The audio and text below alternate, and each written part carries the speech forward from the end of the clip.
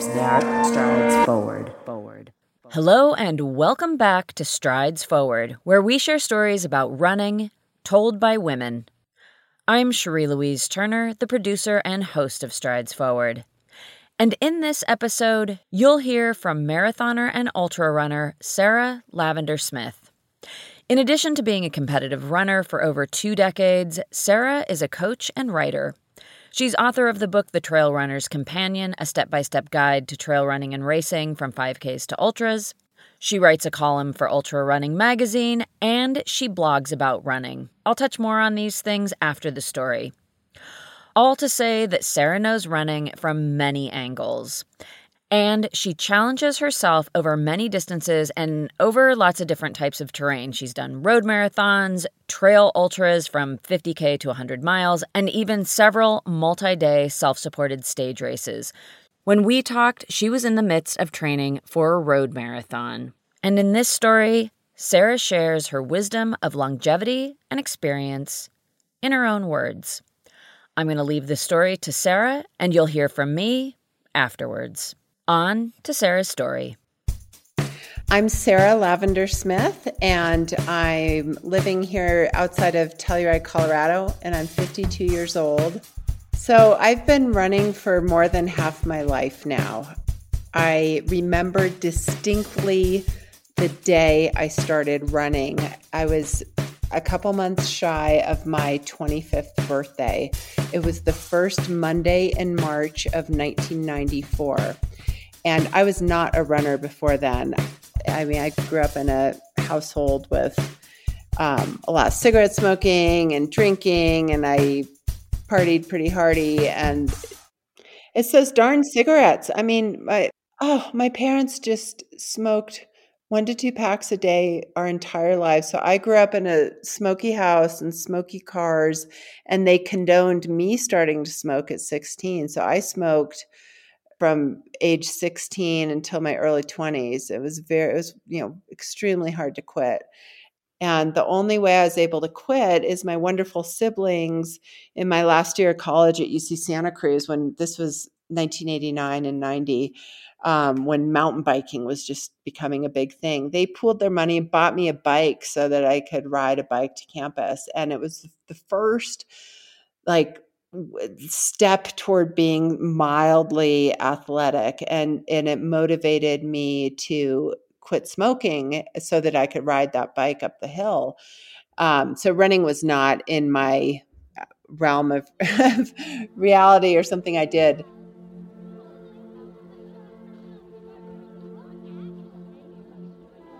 That changed my first year in graduate school in Berkeley when I went and watched a couple of friends run a marathon. It was the Napa Valley Marathon in 1994. And I was blown away. I'd never witnessed anything like that. And I was so inspired by all the average looking people crossing the finish line. So the very next day, that first Monday in March in 94, I laced up my Reeboks, which were like the ankle high kind with the Velcro flaps, and my big baggy sweats. And I had once in my life run 6 laps around a track, so I knew I could run 1.5 miles. So I got in our Toyota Corolla and zeroed out the odometer, and I drove 1.5 miles away, because back then we didn't have GPS. So I knew I could run 1.5 miles to that point, and then I would walk home. And I drove back home and I went out and did it. I started running and I just felt so good. I said, I am running home. So I turned around and ran all the way back, and I totaled 3 miles. So that was my first real run ever. And it really took hold of me.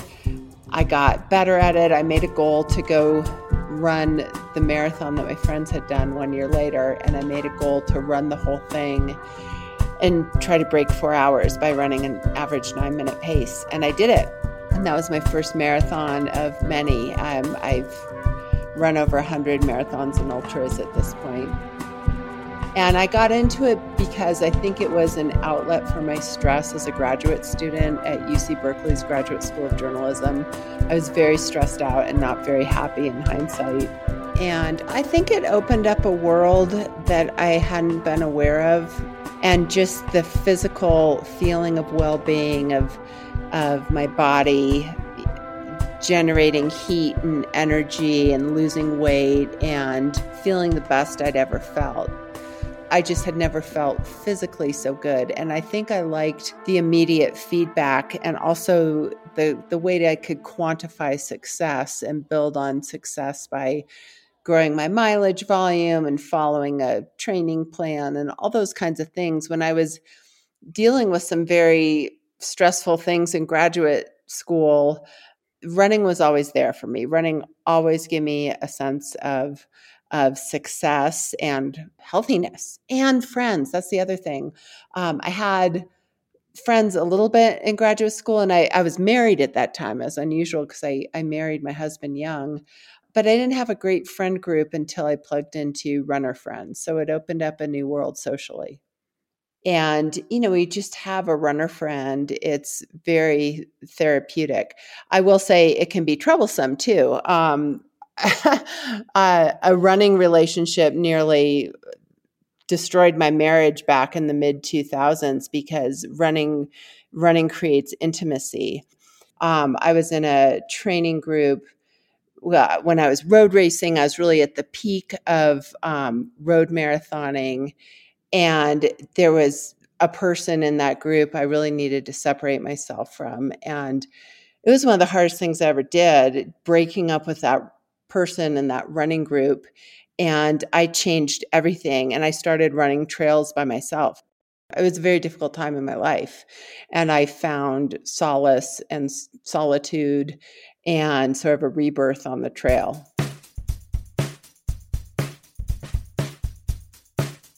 I got a taste of the trails when I first started running because of where I lived in the East Bay area. It has an incredible trail network.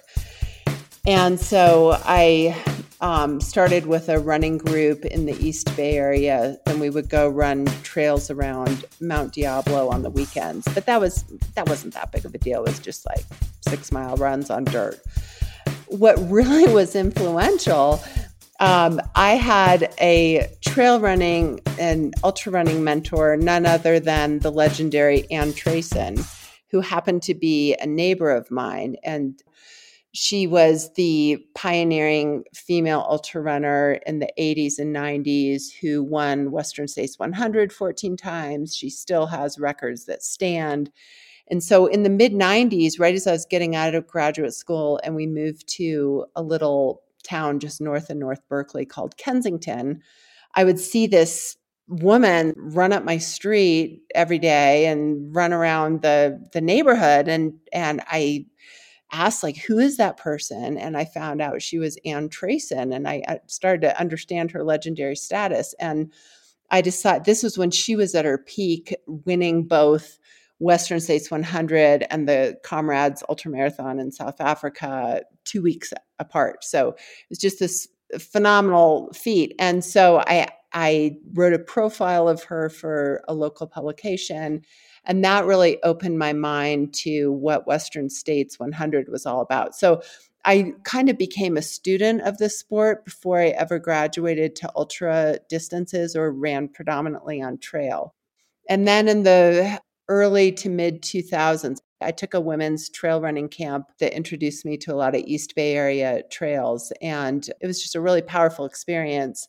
So then when I had sort of this personal upheaval in my life and needed to change my running scene and did everything I could to repair and rebuild my marriage, that's when I became really passionate about the trails. And I ran several trail marathons before really getting into 50Ks and then bumping up to higher distances.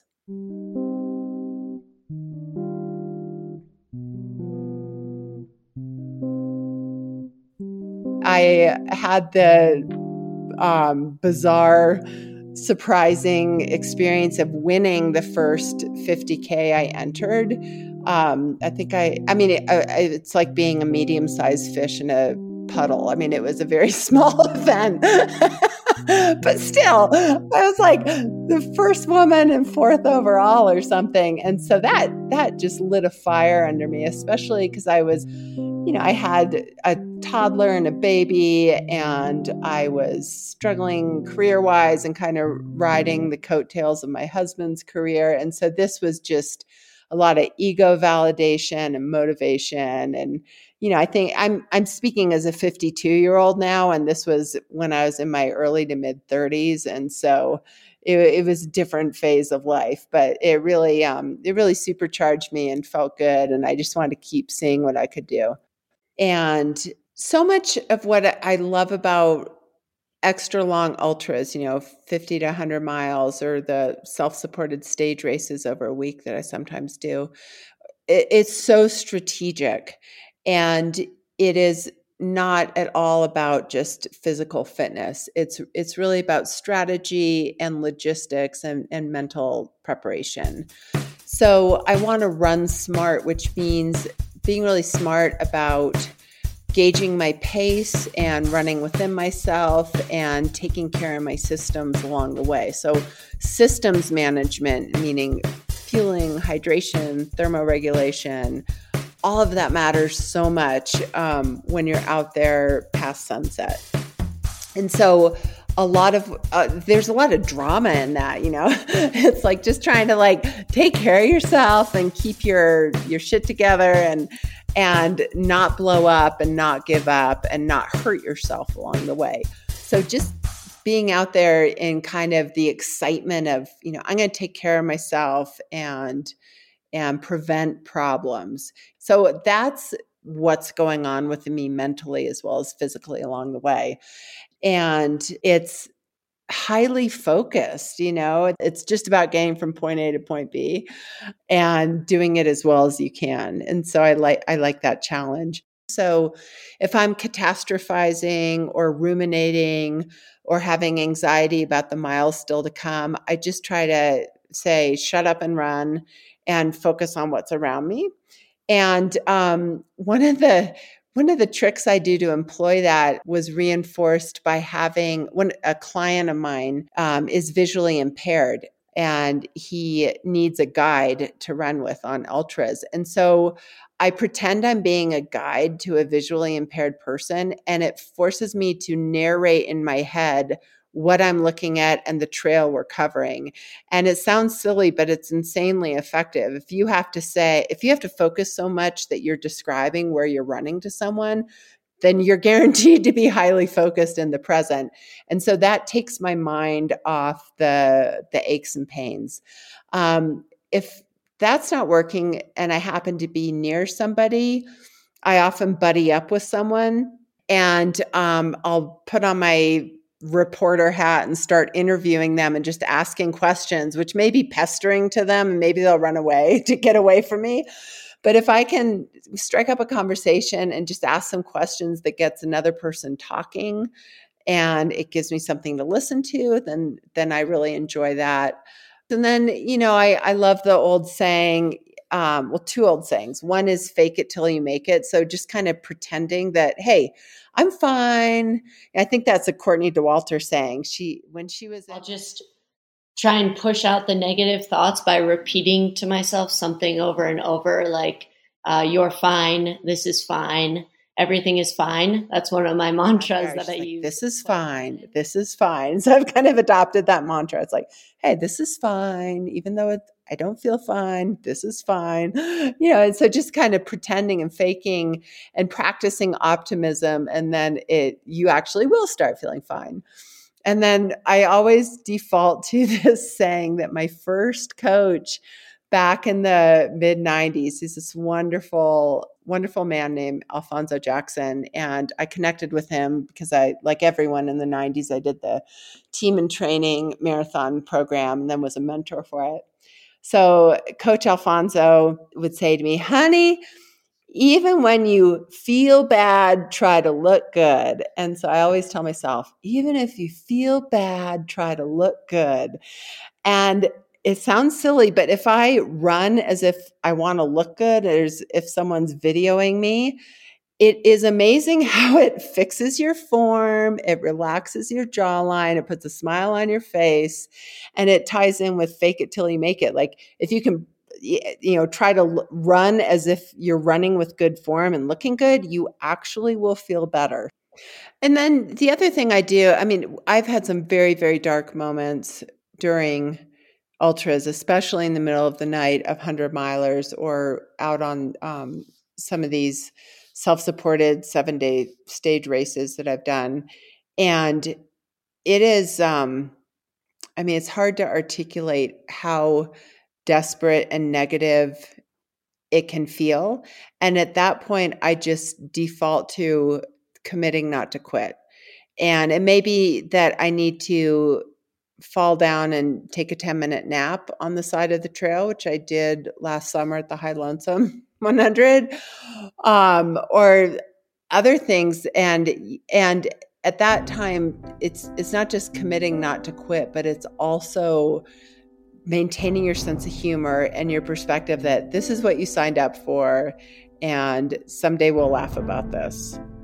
And I'll tell you something to avoid rather than something to do. So as a storyteller who has written numerous race reports for my blog and other forums, I start telling stories in my head. And it is so often the case, I know other runners have said they do this, where midway through a race, you start composing a story about the narrative of your race. And the story you start telling in your head starts to be the story about why it wasn't your day and like all the things that went wrong and how you would explain it. And if you find yourself mentally creating that story, you just have to shut up and shut it down. It is the quickest way to end your race. And so I've learned to recognize if I'm telling a story about my race midway and say, hey, Sarah, shut up. The race isn't done. Refocus. And so I just know mentally to not let myself go there anymore.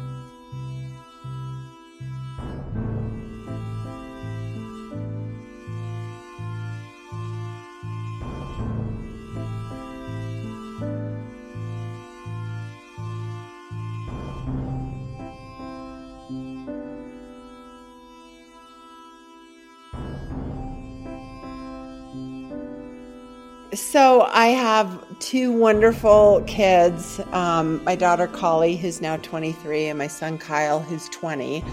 And neither of them are runners. I never pushed running on them, except that's not true. I encouraged my son Kyle to sign up for 6th grade cross country, and he really disliked it. So honestly, running was always a bit separate from parenting, and it was good for my marriage and relationship, I think, in my family, in that when I did my disappearing act of going on a long run on the weekend for half the day, it gave my husband a time to reconnect with the kids after his work week and put him in charge. So I always actually honestly kept my identity as a mother somewhat separate from my identity as a competitive runner. It's been really gratifying now that my kids are older. They've expressed more interest in what I do. My daughters, they're actually both more athletic now. And my daughter in particular loves the trail, although more hiking than running. But it's, my identity as a mother, which is, the thing I'm most proud about, way more than what I've done as a runner or a coach. I'm fundamentally mostly proud that I've raised two kids who are happy and healthy, and I have a good relationship with them. It's like I am so grateful for how my kids have turned out and our relationship, and I'm so grateful for my strong and happy marriage too. So those are like the bedrock parts of my identity is that family, that our family foursome and our home. And then, so my running is really just an adjunct of that and something I do separately from it. So I would say it's really my thing. It's my thing separate from what I do in other realms of life. So I never dragged my family to races.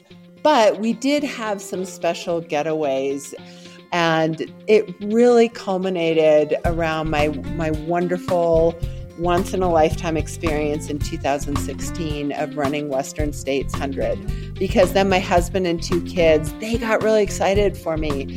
And they were old enough at that point, because my daughter was a senior in high school and my son was a freshman. So they were teenagers, and they thought it was really cool.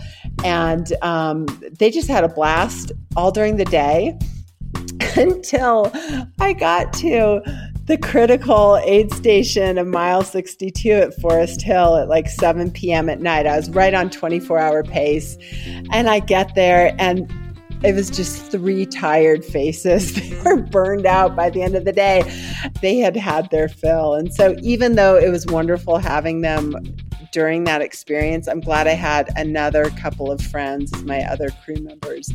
But I tell you, having my son at 5 a.m. or something meet me on the road leading to the Auburn track, and he was all excited. And I get to the track, and there's my daughter on filming me with her phone, and then she put her phone away, and then my kids ran with me around. I'm like getting teary telling this because it was so special that they were there, and they were really impressed. And so that I know that they admire what I do, and I think it has definitely made them more outdoorsy and athletic in their own ways.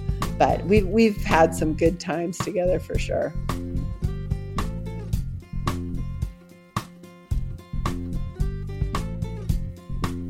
So my adult life was almost entirely in the East Bay area ever since I went to graduate school in Berkeley. Then my husband Morgan and I bought our first home there, and we raised our kids in the Berkeley and Oakland area. But my family roots on my dad's side are here in Telluride. My grandfather was born and raised in Telluride, and his grandfather was a town founder. And my grandfather and his brother and his wife, my grandmother, were amazing athletes. I don't know how it skipped my dad, but my grandfather and his brother were founding members of the San Juan Mountaineers here in the San Juan Mountains, and they did all kinds of mountain treks. And then when my grandfather got together with my grandmother and brought her to Colorado, she was the first woman on record to climb the 14er Sneffels, and she did all this other mountain stuff. So I feel like the ghost of their spirits kind of somehow is connected to me. So we moved here full-time in the spring of 2019, and I've been here since, so it's coming up on 3 years. But yeah, it changed my running insofar as it made me more of a mountain runner. Our house is at 9,000 feet, and the mountains I'm looking at out the window are 12 to 13 and 14,000 feet. So there's no such thing as an easy run here. I mean, my easy pace is hiking, but it's much more rugged, and it's really changed my skill set as a runner. Our weather is so dramatic here, especially in the summer monsoon season, and I've really learned how to read and respect the weather. It's just learning to anticipate and prepare for weather and to prevent getting extremely chilled. It can be really dangerous, and learning how to deal with electrical storms. So I feel like I'm tougher and smarter in that regard.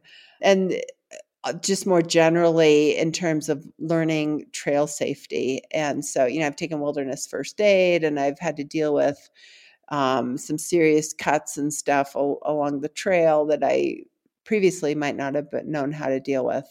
And I have more fully embraced and learned about what it means to get up and down mountainsides, and, always trying to get above tree line in the summer, and hiking is a lower gear of running.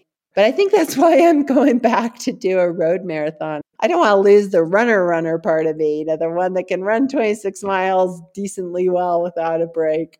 So I'm trying to get some balance there. But I've been thinking a lot about competition because road marathons intimidate the heck out of me now, because it is it is so humbling because I'm so much slower than I used to be. And I'm slower now, not just as a product of aging, but it's because I live in the mountains now at high altitude. And a lot of my so-called running combines hiking over really rugged terrain in the thin air. And so, back in California, running at sea level in my prime, 8-minute miles felt really easy, and my marathon goal pace was in the low 7s. So I was trying to get closer to 3 hours, or as close to 3 hours with the marathon as I could. Now, I struggle to get in the low 8s, and my slow pace is 10 to 12 minutes or even slower if there's a lot of hiking involved in the mountains. So I've normalized 5 to 6 miles per hour, and anything under 10-minute pace is faster. So trying to get my legs and lungs and mind ready to run again at a steady sub 9-minute pace is taking a lot of work this season.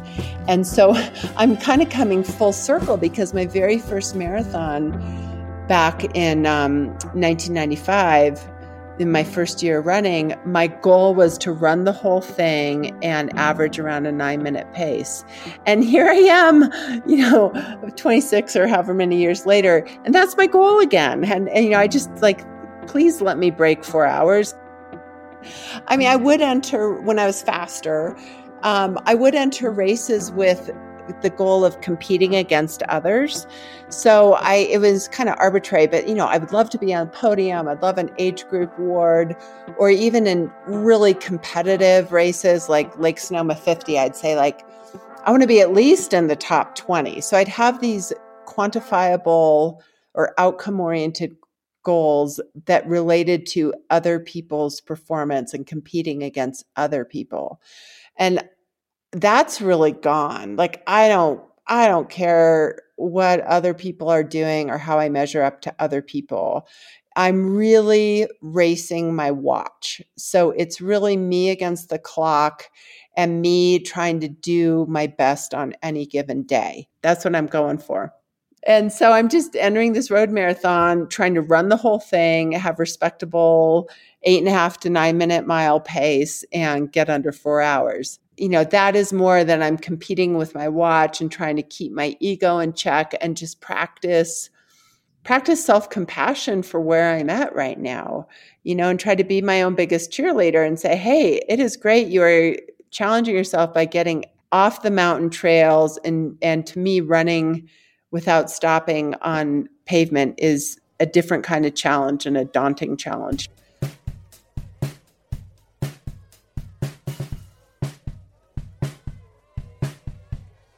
I love having races on calendar because it's structure and motivation.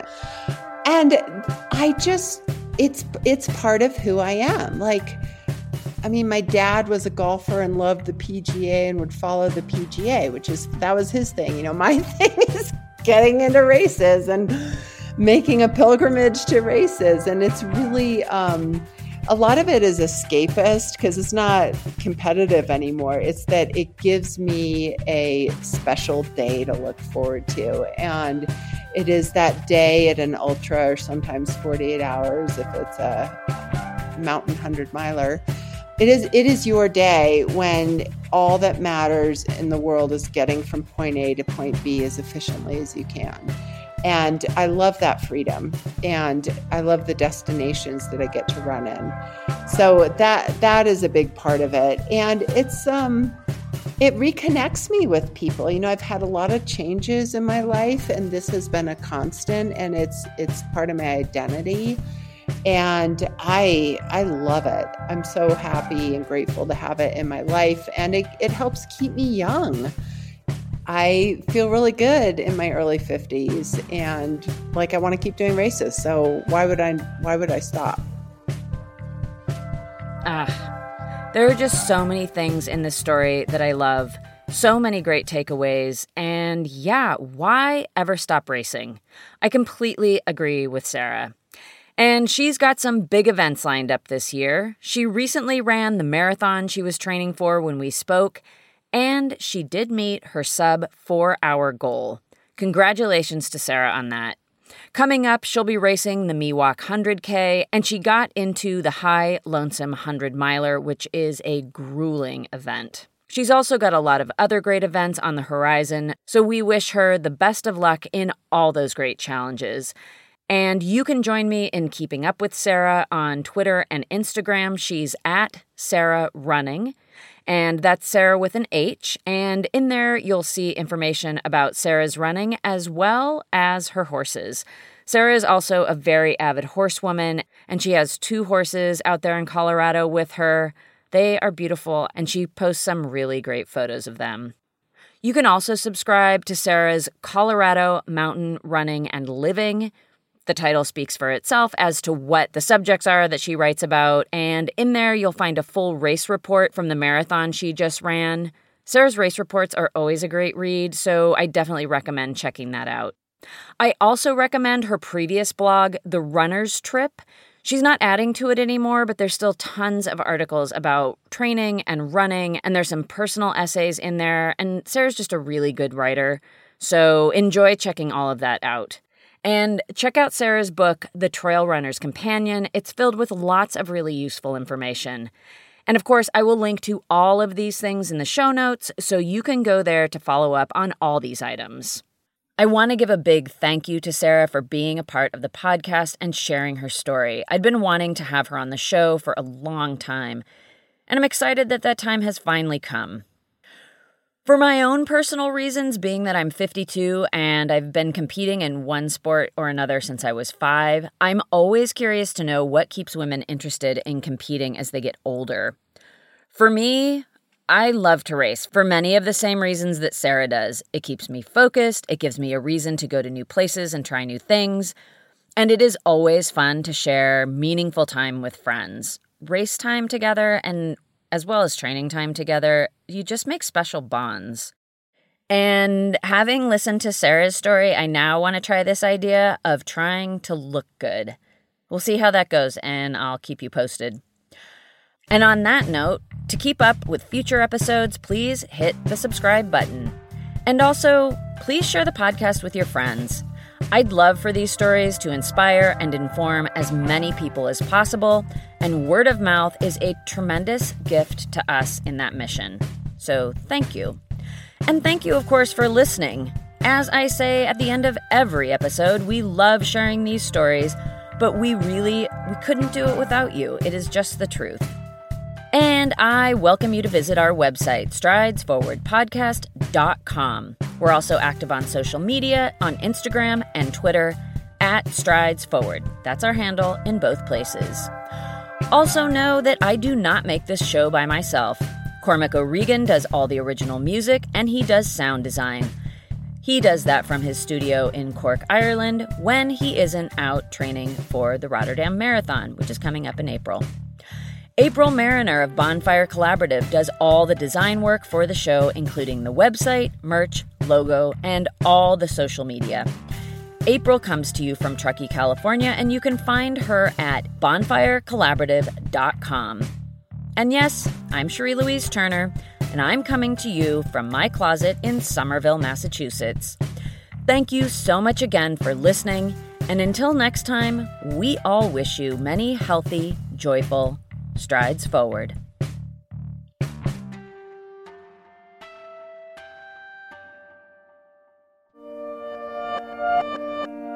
Whoops, that strides forward.